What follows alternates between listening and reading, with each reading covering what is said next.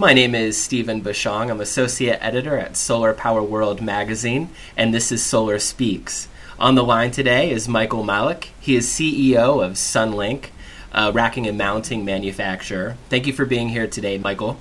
Thank you, Stephen. It is a pleasure to be here as well, and an interesting subject that we're talking about today. Absolutely. What we are talking about is the ITC and how Sunlink is approaching that issue. It seems that every solar industry company, regardless of their vertical, is looking for ways to mitigate the risk associated with the end of the ITC. It's either going away completely, most likely, or down to 10% for utility scale projects. So how is Sunlink preparing for the change, Michael? Yes, that's a good question. First of all, you should know that I take it very seriously. I'm participating in the industry by being on the board of SEIA, and that I'm trying to influence the direction we take there, because I believe the big issue is not whether or not the investment tax credit is there or gone at the end of 2016. It's more about gaining clarity of which way it's going to be. So what I really mean by that is that with the uncertainty of the ITC, it forces everybody to plan for the worst scenario.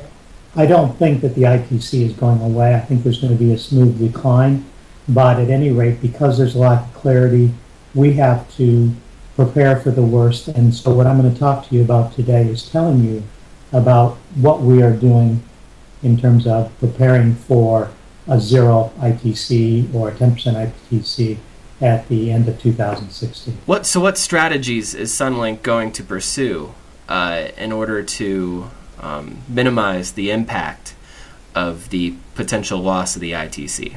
I mean, what's really the key elements are that we have to plan for the worst case scenario. So as a company, we are evolving to become a full scope solar solutions provider in order to serve our clients better.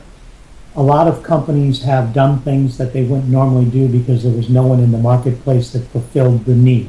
Now, as someone like Sunlink that provides and is evolving to provide a bigger and more full scope solution, really gains traction in the marketplace, the EPCs and developers can rely on a company like Sunlink to fill a major component of the solutions that they provide. We really center around 3 points: the creation of technology solutions as opposed to point products.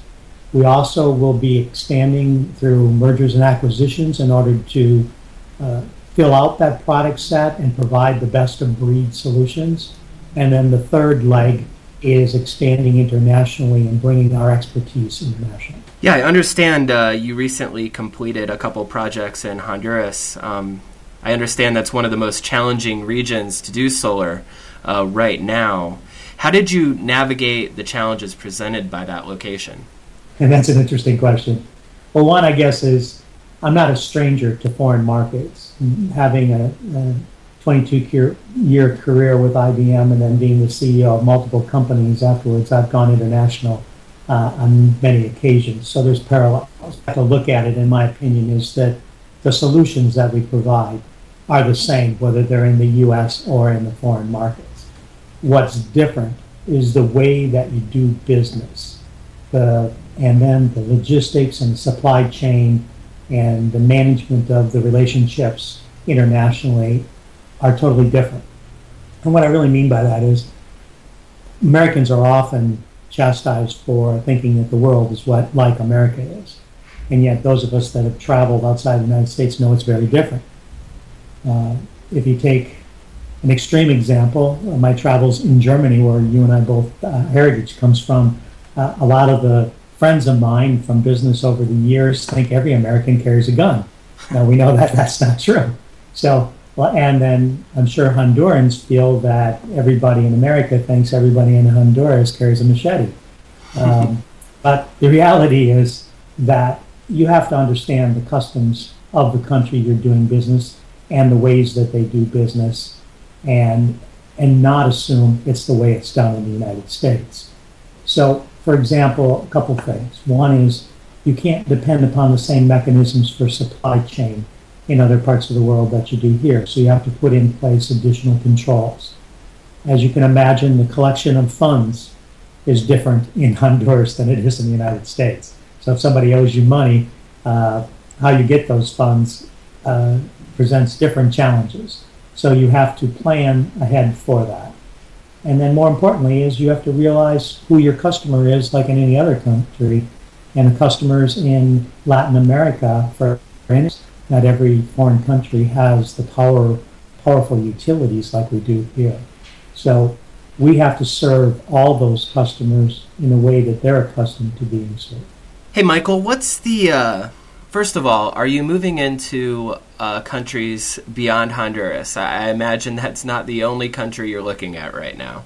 You're correct. As a matter of fact, next week, if you followed my schedule, you would find that I'm in multiple points in Europe. I'm in Asia, and I'll be gone starting next week and come back just in time for Thanksgiving. So, and there's not a dull moment in my schedule. It's not like SBI. Couldn't even take advantage of the massages they offer. So a lot of travel for you. So what I want to know is how could this benefit, or how does this benefit your customers that are domestic, that are in the United States? I mean, that's what the majority of our readership is. So I want them to understand why being an international company might matter to them as we enter 2017 and beyond. So in terms of benefits to the U.S. market of our international efforts, what it does is it forces us to innovate beyond what you would just for a U.S. market, because other countries don't have some of the same requirements that we have here. So it causes us to look at the whole problem from a bigger picture perspective. And therefore, whether it be where I source my components to the designs that in the U.S. they have to be one way, but in other countries they could be different. So it gives us the ability to innovate for those other countries. And oftentimes, when you go back and look at the requirements in the U.S., you bring back innovation in a way that you never thought of before. So the innovation will be improved. There's other elements of standardization that I think we have a chance to bring to the world, which then gives us a world market supplying the U.S. developers in terms of products and solutions that allow them to be more competitive. Awesome. So that's the innovation side of it. But I'm also interested to know, is there a business side to this? I mean, if the U.S. market, a lot of people are predicting that it will take a hit, especially utility scale installations, if the ITC is not extended. Doesn't moving into other regions of the world give you some sort of, financial buffer? I mean, if you have business coming from Latin America, from Asia, maybe from Africa, if the United States isn't doing that well for a year or two in terms of new solar projects, doesn't having a footprint in those other areas help you just stick around? Well, one is I'm going to be around no matter what happens. We've moved the company to being a strong position, and like I said, we plan for the worst. So we'll be in good shape, and that's why one of my modalities of mitigating the risk is also consolidation. I believe there's people that won't, so I will pick up and provide additional jobs by bringing them in for Sunlight. So those additional jobs also will be enhanced by the fact that no matter where we are in the world, our products are not sourceable 100% outside of the world. So American content will actually ship out of the country to be part of our solutions in foreign countries. So we enhance jobs and manufacturing jobs of things that we do here by being an international participant. Okay. You talked earlier about your experience at IBM. You come out of the tech industry, an industry that has successfully exported innovation everywhere. What can solar learn from that experience, from your experience in international expansion? Yes. I mean, I get the question all the time saying, wow, tech is on fire. Why are you in solar? Why aren't you still in tech? Well, I'll tell you, I'm still in tech, but I'm also in energy. And the opportunity I saw, both as an investor and as a leader, is that there's convergence in many, many areas around the world in technology and in every industry. And I see that solar can gain from that same convergence. In other words, energy, even though the sector is bigger than technology and healthcare combined, it hasn't leveraged the innovations that occur in other industries. So kind of take it as a not invented here syndrome or that typical big company stack mentality.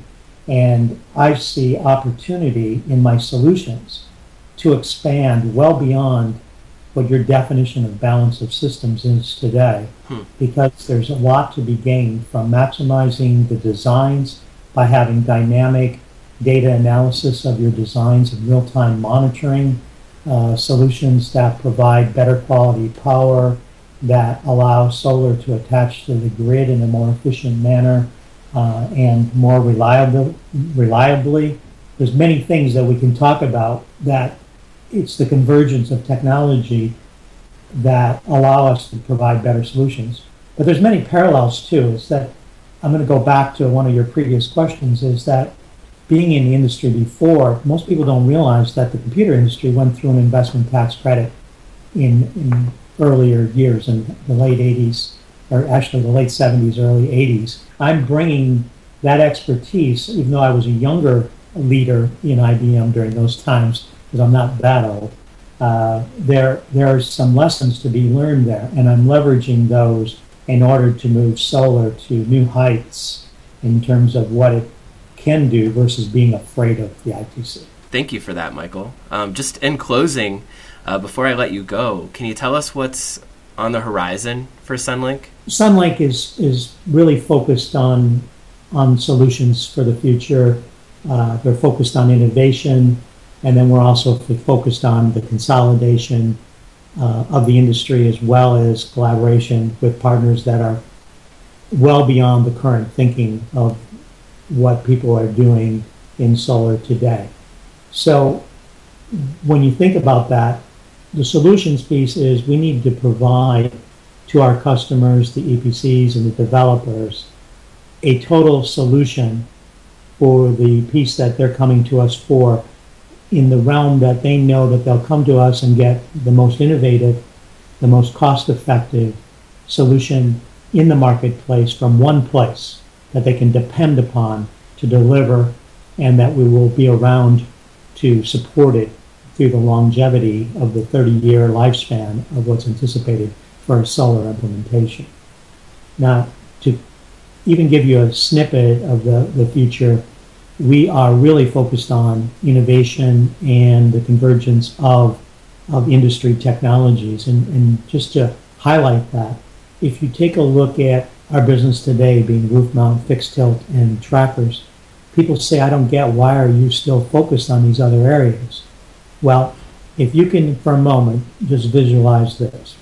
Visualize the tracker of the future that I can already demonstrate to you today. It's not a product. Has no moving parts. It alters the direction of the sun without losing any of its energy. Therefore, the fixed tilt environment becomes ever more important again, because you still have to mount the panels. But how I steer the sunlight will be a mystery until people see our product that I can already demonstrate. And I look forward to doing that for you, for our customers in our industry, to highlight how innovative and how important Sunlink will be for the future of the solar energy industry. That sounds incredibly interesting, Michael. I'm really serious about bringing together technology for the benefit of something that I want to be able to share with my children, is I did something good for the world as opposed to just take money out of the system. All right. Well, Michael Malik, CEO of Sunlink, thank you so much for spending some time with me today. Terrific. Look forward to many more in the future. All right. My name is Stephen Bashong. I'm Associate Editor at Solar Power World. This has been Solar Speaks. Thanks for listening.